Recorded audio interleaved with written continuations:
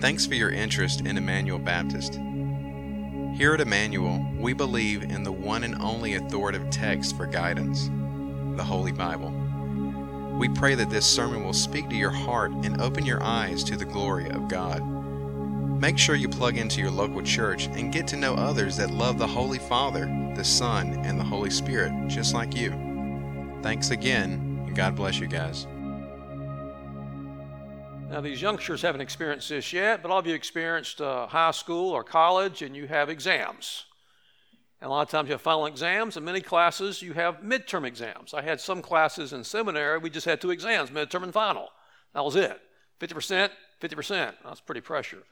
But midterm exam is kind of check it up and see how you're doing, how the first half of the class is going. And I've called this passage here many times Jesus' midterm exam to the disciples.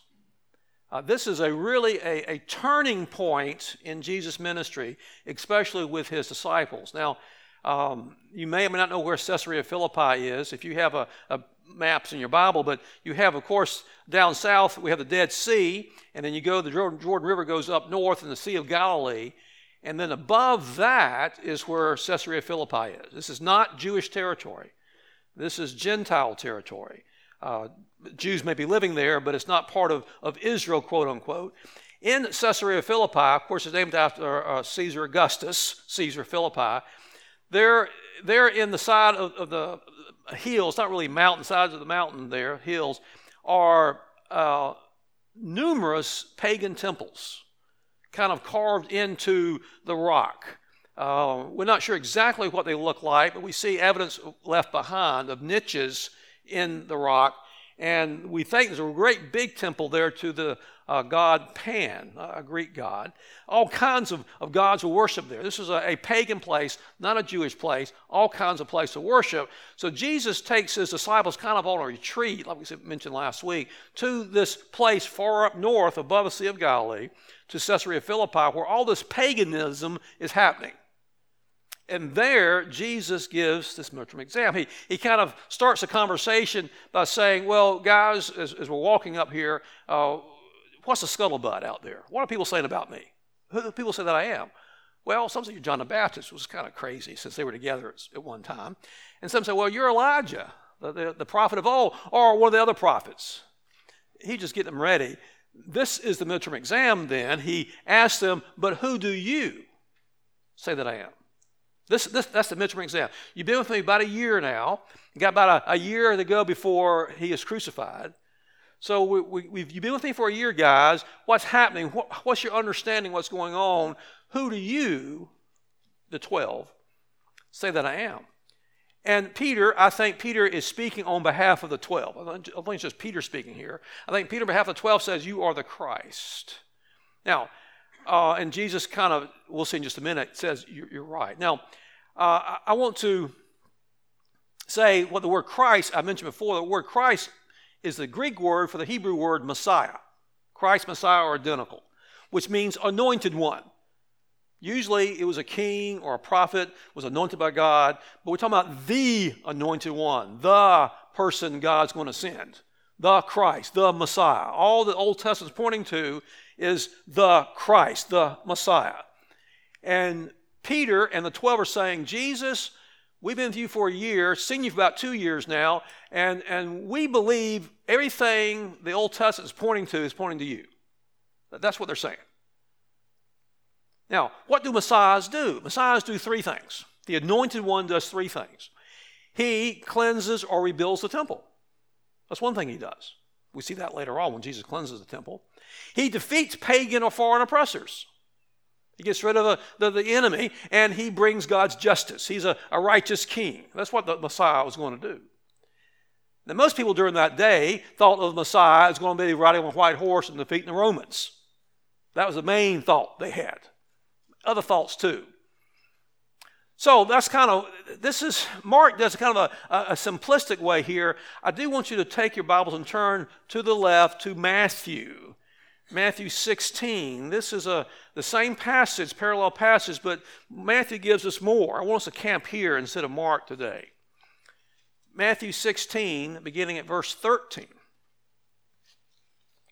Let's look at that. Matthew 16, beginning at verse 13. Same passage, a little bit more. Now when Jesus came into the district of Caesarea Philippi, asked disciples, "Who do people say the Son of Man is?" Son of Man is Jesus' designation for himself. They said, "Some say John the Baptist, some say Elijah, others Jeremiah, one of the prophets." He said to them, "But who do you say that I am?" Simon Peter replied, "You are the Christ, the Son of the living God." And Jesus answered him, "Blessed are you, Simon Bar-Jonah, for flesh and blood has not revealed this to you, but my Father who's in heaven. And I tell you, you are Peter. On this rock I will build my church, and the gates of hell shall not prevail against it. And I will give you the keys of the kingdom of heaven, and whatever you bind on earth shall be bound in heaven, whatever you loose on earth shall be loosed in heaven." Then he strictly charged the disciples to tell no one that he was a Christ. Let's continue. From that time, Jesus began to show his disciples that he must go to Jerusalem and suffer many things for the elders and chief priests and scribes and be killed, on the third day be raised. And Peter took him aside and began to rebuke him, saying, "Far be it from you, Lord, this shall never happen to you." But he turned and said to Peter, "Get behind me, Satan. You are a hindrance to me, for you're not setting your minds on the things of God, on the things of man." Now, in verse 17, when Peter replied to the answer in 16, "You are the Christ and living God," Jesus says in verse 17, "You guys got an A+. You are exactly right. I am the Messiah. I am the Christ." But implied here is, don't tell anybody about this yet, because you don't understand what that means yet. Okay, I'll get that in just a minute. But basically, he says, you guys got an A+. I am the Christ. You have figured this thing out right. See, this confession of Peter on behalf of the 12 is the turning point in the gospel accounts. From this point on, Jesus is going to describe more what he's going to do, and now he's looking toward the cross. About a year later, he's looking toward the cross. Everything's going toward the cross now from this point on. So this confession of Peter's and of the 12 is important to us for at least 5 reasons I want to talk about today. Number 1. I got it here, don't I? Number 1. This confession comes from the Father. Now, verse 17, Jesus says to Simon and to the others, and Jesus answered him, "Blessed are you, Simon Bar-Jonah, for flesh and blood has not revealed this to you, but my Father who's in heaven." He's saying, Peter and the guys, you didn't figure this out by yourself. The Father has revealed this to you through what I've said, my actions, our talks together. You didn't figure it out. God revealed it to you. Good for you. Good for you. So God must be at work in us and in others to confess Jesus as the Christ. Anyone who confesses Jesus as the Messiah, Jesus as the Christ, has not figured it out for themselves, but God has shown it to them. You with me? That's been happening in your life too. See, it's a God thing.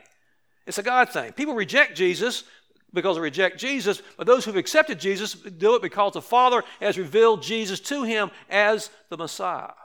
God must open our minds. God must open our understanding of these things. Now listen to this. Everything you know or understand about God has come from God.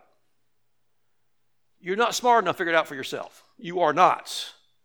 This is deep spiritual, theological truth, and for you to understand that, God's had to do a work in you by the power of the Spirit. So don't get proud if you know this about the Bible or you know this about Jesus or about this plan. Don't be proud about that because you didn't figure it out for yourself. Now, you might do some hard work and reading and thinking. Sure, it is hard work to understand the Bible, understand theology, understand God's plan in Scripture. And when you do understand parts of it, it's because God's been working in your life. Now, I know you guys know some people who are very smart in the Bible, but don't know Jesus, right? They may know more about the Bible than you do, but they just know facts. They don't know Jesus is the Christ. I think what we need to do here, what Jesus is saying here in verse 17, is that we must have to make that same confession Peter made. Jesus, you are the Christ. You are the center of God's plan. You are God's man. Everything in the Old Testament points to you. Have you made that confession? Have you made the confession that Jesus is Lord? Jesus is the Christ. You have to ask God to show you if that's true. Open your heart, open your mind.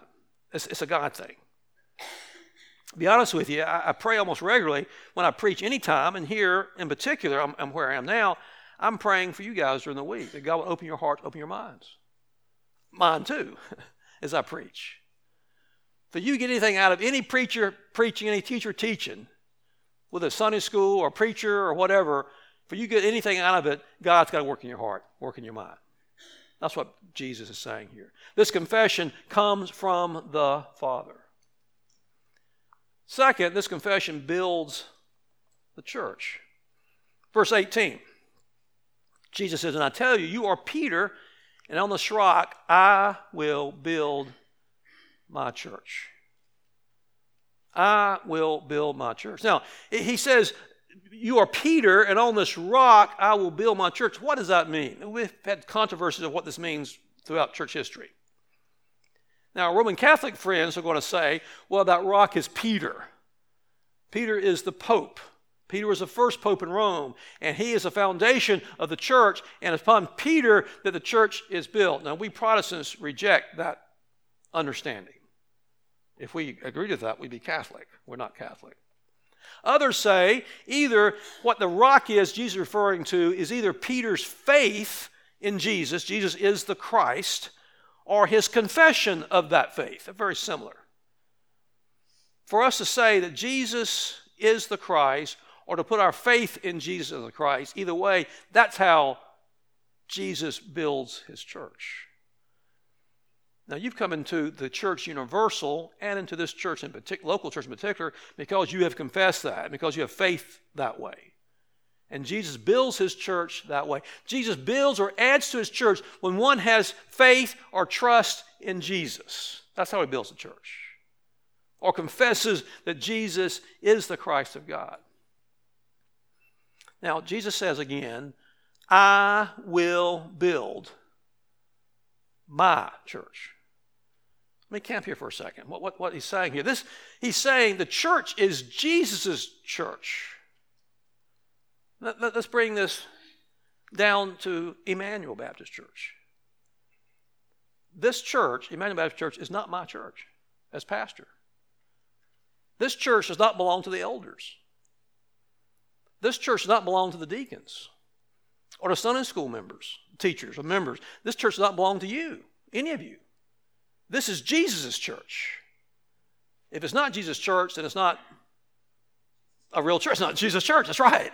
It's not a real church. This church does not belong to you, whether it's a church universal or this local congregation. It is Jesus' church. Now, I'm going to hesitate to tell this story. Years ago, I knew about this. It's not just a hearsay. This church it was not a Baptist church, by the way, but I said material. This church called a man to be the youth pastor of the church, and he did a great job. And over the months and years, he built not just the youth program, but others were coming on Sunday morning in the fellowship hall and building a great church. And the elders of that church didn't like it. I'm not sure the dynamics going on there. I wasn't part of the church, but I saw it from the outside. And the elders of that church told that youth group, told that youth pastor, and all these people, they had about 200 coming. They said, get out. Leave. Seriously. They said, okay. And they left. Started another church down the road, and they're going like gangbusters. They're doing great. But my friend who had been the pastor and had retired before this happened, it's after his ministry, but he and I were friends, and he told me this later, firsthand. He was in a grocery store, and over the aisle, he heard some people talking, as you do at the grocery store, and two ladies talking, and said to one of the other ladies, well, talking about the elder at this church, well, he got his church back.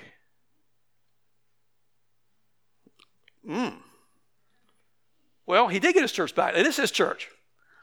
It's not Jesus' church. If I can be rude here, they kicked Jesus out. Okay. But she said that. Well, this particular elder got his church back. That's damning, isn't it? I think he understands it's not his church. Anybody, anywhere, any church thinks it's their church, whether it's a pastor or a person or anybody, they're way off base. Jesus says, I will build my church. So this Emmanuel Baptist Church, this church right here that we're a part of, this is Jesus' church. And it's for him to do as he likes. And I guess the question during this interim period, during this transitional period, between your past pastor, John, and the next pastor who's coming in, whenever that is, who it is, I don't know. God knows. What does Jesus want to do with us now? That's the question. This is his church. Let's listen to him. Let's seek him. What does he want to do in our lives in preparation during this transitional period for the next full-time pastor? So as we start this intentional transitional process that you call me to lead us in, let's start praying. Praying for us, praying for the Spirit to guide us, praying, what do you want, Jesus? That's part of the process. Who are we? What you want to do here? What's the future hold?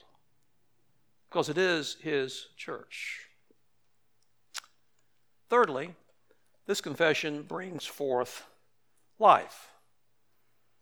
Again, verse 18, I tell you, you are Peter, and on this rock I'll build my church, and the gates of hell shall not prevail against it. The gates of hell. Now, I think most of us here have the ESV translation. It's a very good translation. It's my favorite translation. But they've dropped the ball in this verse. They really have. The word here is not hell. Other translations translate correctly. The word in Greek is Hades. It is not hell. Now, Hades and hell seem to be very similar. There are some differences. But if you have the ESV, this is my biggest beef with them, mark that word hell out, put down Hades. Now, what's Hades? What's the difference? Hades is the place of the dead. That's a Greek understanding. Hades is the place of the dead. I think this part of the verse is probably the most misunderstood verse in the church today. I want to try to unpack this part. And the gates of Hades shall not prevail against it. We have misunderstood this verse forever. And I'm not sure why. Some translations have helped us misunderstand it. But the general understanding of this verse, now listen to me, see if this sounds familiar to you. The way I've heard it in the past, and perhaps the way you've heard it taught or preached or you've read about, is that the church is kind of on the defensive. Church is kind of like behind these great big walls, like a castle. The church is in this place here, and the gates of hell are going to bang against the walls of the church, but the church will withstand. Is that how you've heard it before? Shake your head, yes or no, to me. Have you? I've heard it all the time. The church is going to stand up to the gates of hell. I want you to understand, I want us just to read the verse. That's not what this verse is saying. Let's just read it, not interpretation. Let's just read it. Now, it says the gates of Hades. And what are gates? Let's stop for a second. What are gates?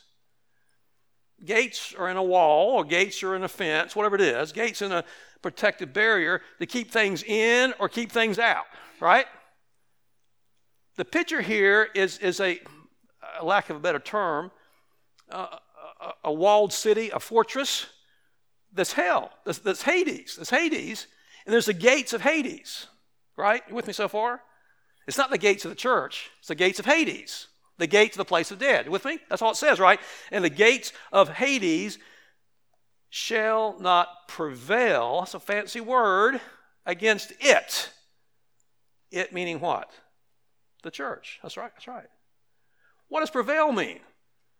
It means won't stand up to it. It will eventually come down. It's a picture here of this fortress of Hades, the place of the dead, and they've got gates there, and it's the church on the offensive banging on the gates of Hades. And these gates will not prevail. These gates will come down. You with me? Do you see that? It's completely opposite. We've had this mentality, the church is strong and we're defensive. They can't bust in. That's not what the verse is saying. The verse is saying the church is on the offense. The church is banging Hades. And those gates of Hades won't stand up to the church. You with me? With me? That's offensive. On the move. What's happening here, the picture I see here is that the church is reaching into the gates of the place of the dead and grabbing dead people out and bringing them to life. Do you see that? Completely different than our understanding of this. So the church is on the offensive. Church is on the move. It's reaching into Hades, the place of the dead, and finding dead people, which is in Hades, and bringing them out to life. The church is not passive. The church is on the move. The church is church triumphant, church militant. You've heard those words before, I hope. How does the church bang on the gates of Hades and grab dead people out and bring them out? Through evangelism. Through missions. We find dead people. We share Jesus with them. They receive Jesus Christ and they get new life. They become dead and they got new life. So your dead family members and dead neighbors and other people dead spiritually, they're in a place of the dead. They're in Hades, you might say. And when you share Jesus with them and they respond in faith to the cross of Jesus and receive Jesus Christ, they come out of the place of dead and they come to life. They come into the church. Completely different here. Can you give them life? No. But we're God's instruments as we share with dead people how they come to life. And God uses us to share.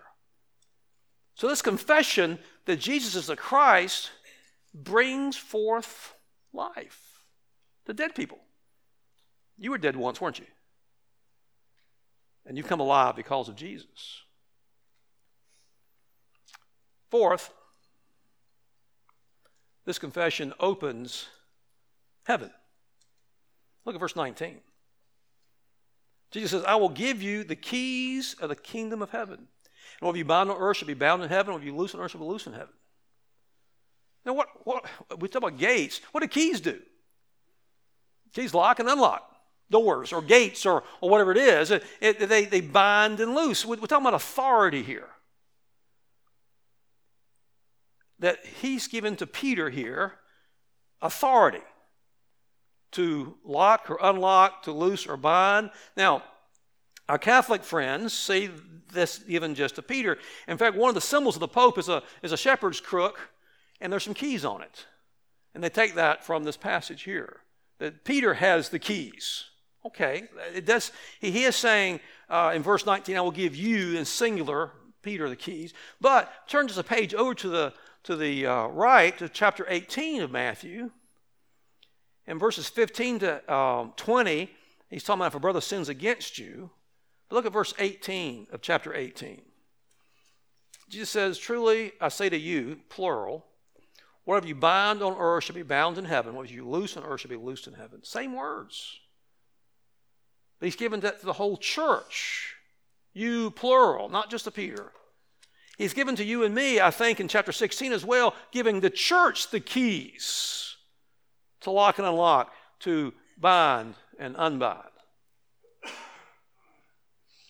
One of my heroes is George Washington. Oh, what a man of God too. And Karen and I had an opportunity some years ago to go to Mount Vernon in Virginia to visit his place and visit his home.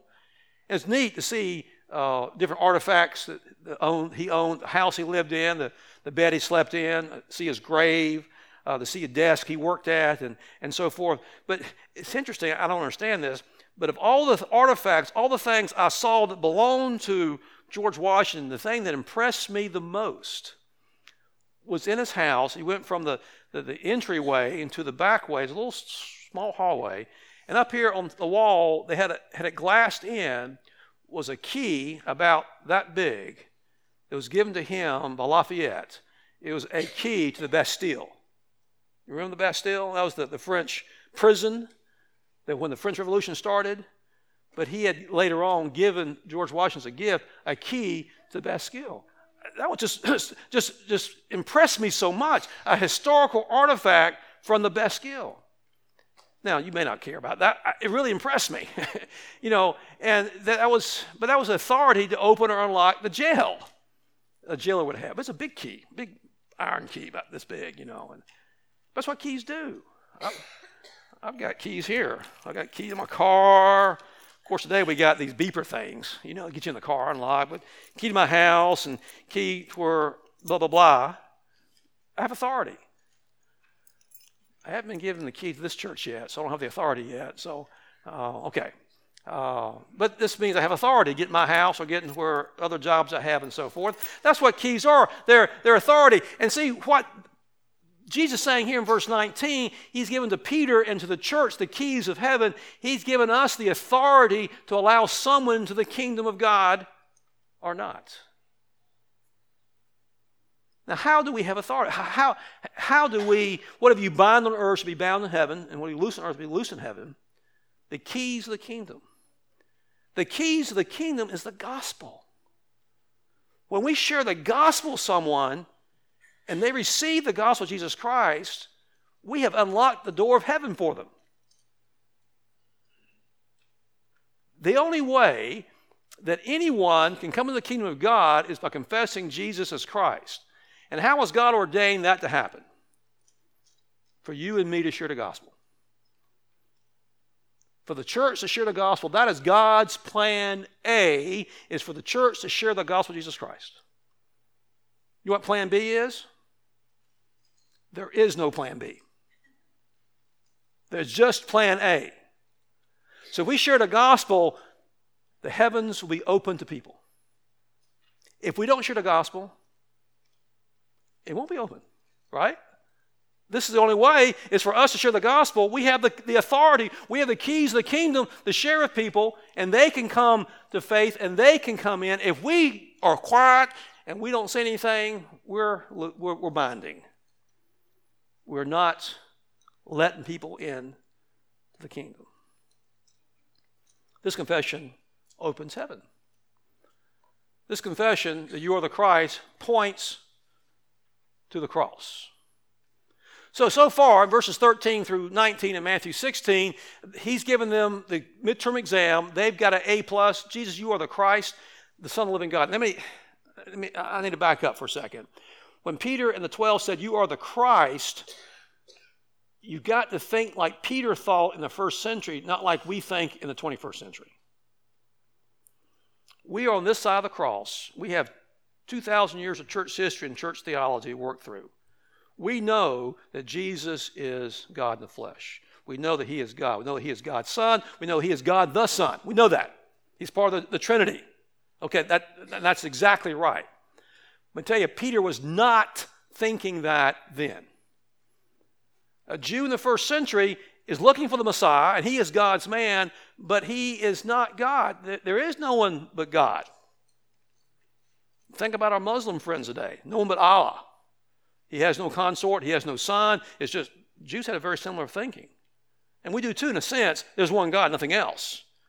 But Peter, as a observant Jew, religious Jew of the day, you are the Christ, you are God's man. He would never say, oh, Jesus, you are God. He would never say that. Now, Peter comes to that conclusion later, after the cross, and so forth. He comes like, yes, he does. At this point, he's not thinking God at all. He says, you are the Christ, the Son of the living God. Don't read into it that you're God the Son. Peter's not thinking that. You with me? You with me with that? Now he says, you're very important, Jesus. You mean you're God's man, but he would never say that he is God at this point. I think that's important.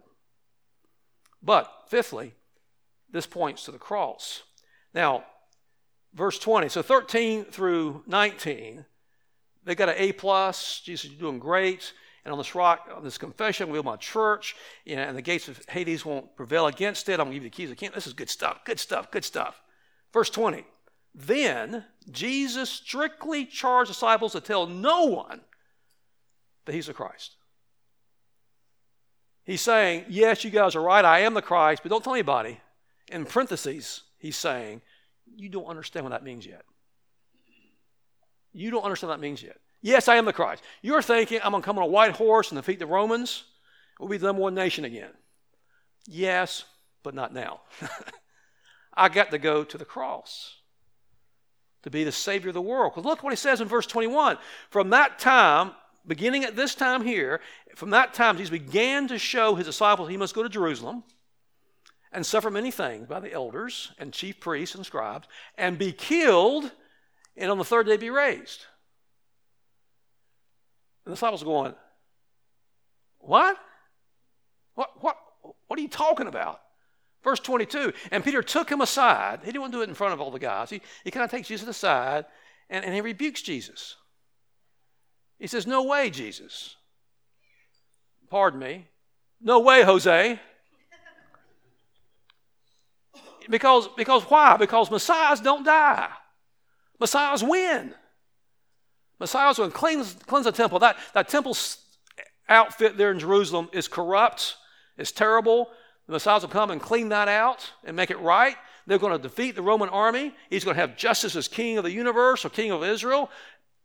That's right. But you don't understand yet, Peter, that I've got to go to the cross. Jesus, Messiahs don't die. A dead Messiah is a contradiction of terms. You can't die, Jesus. That's not the deal. The deal is you're going to win.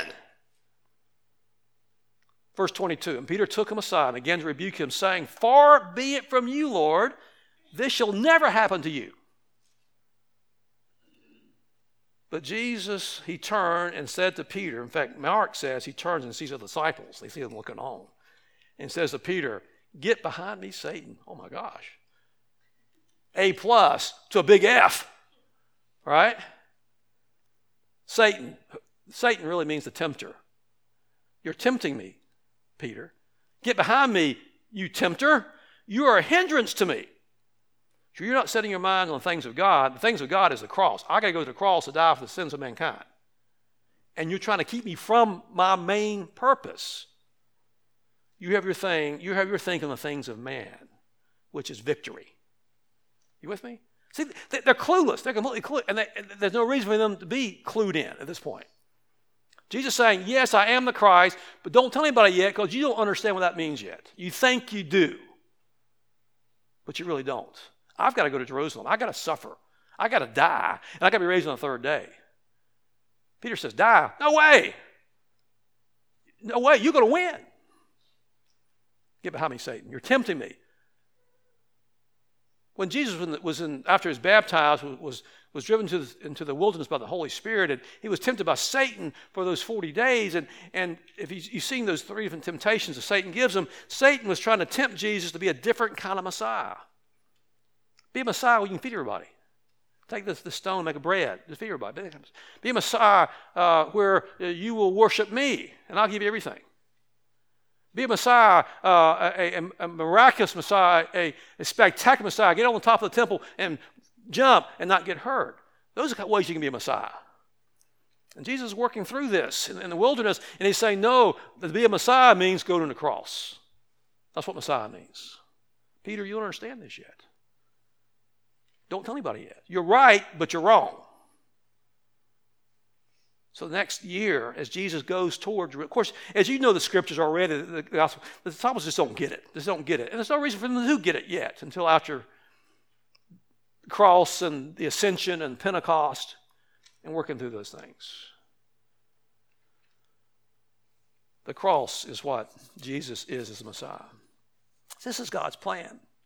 God's plan throughout all the Old Testament, God's plan is that Jesus is the promised Messiah. Jesus is the fulfillment of everything in the Old Testament. And this suffering servant in Isaiah 53, the suffering servant dies for the sins of mankind. That's what this suffering servant, this Messiah, does. And he'll be resurrected. And there'll be new life for people. That's the kind of Messiah I want to be. Peter, you don't understand a word I'm saying, Peter. I don't expect you to. But that's what it is. So don't tell anybody I'm the Messiah yet. Who do people say that I am? You are the Christ. So the question is, for this hour now for you, have you made that confession? That Jesus is the Christ, that he is God's man, he's God's Messiah, he's God's plan to save the world. See, there's no other way. God's plan is through Jesus, through the cross of Jesus, to save the world. No other way. You enter the kingdom through repentance of your sin, placing your faith in who Jesus is and what he's done on the cross for you. You surrender to his lordship. You surrender to him as king. Jesus is Lord. Jesus is Messiah. Jesus is king of your life. We do that personally. And then we really need to do it publicly. Make a public profession of our faith. And if you've not done that, today is the day of salvation, the psalmist says.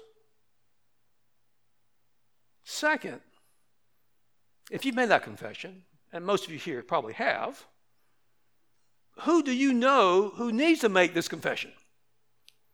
Somebody in your family, in your household, in your extended family, a neighbor, person you work with, person you associate with? Does someone come to your mind immediately when I said that? That needs to make this confession? They're not in the kingdom. They're still in Hades. They haven't made that confession, and they made that confession. If you got that person in your mind, just put that person in your mind, pray for them. Pray that God will open their hearts, open their minds. Pray for them.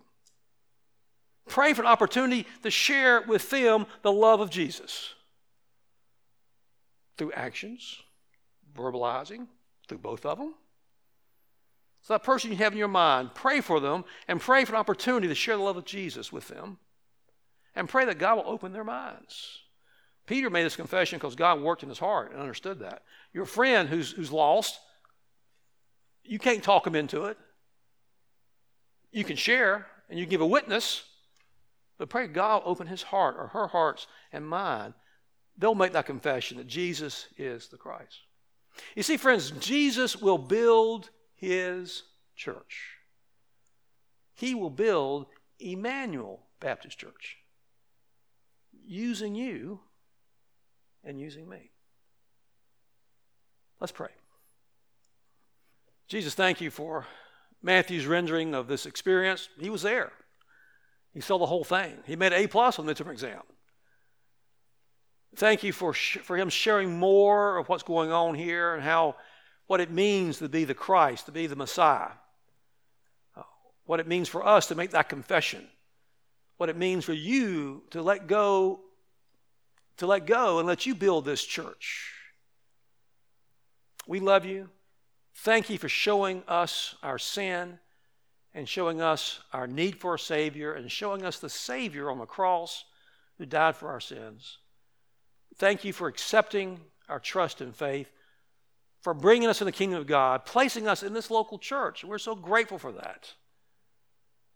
Would you use us? We thank you in Jesus' name. Amen.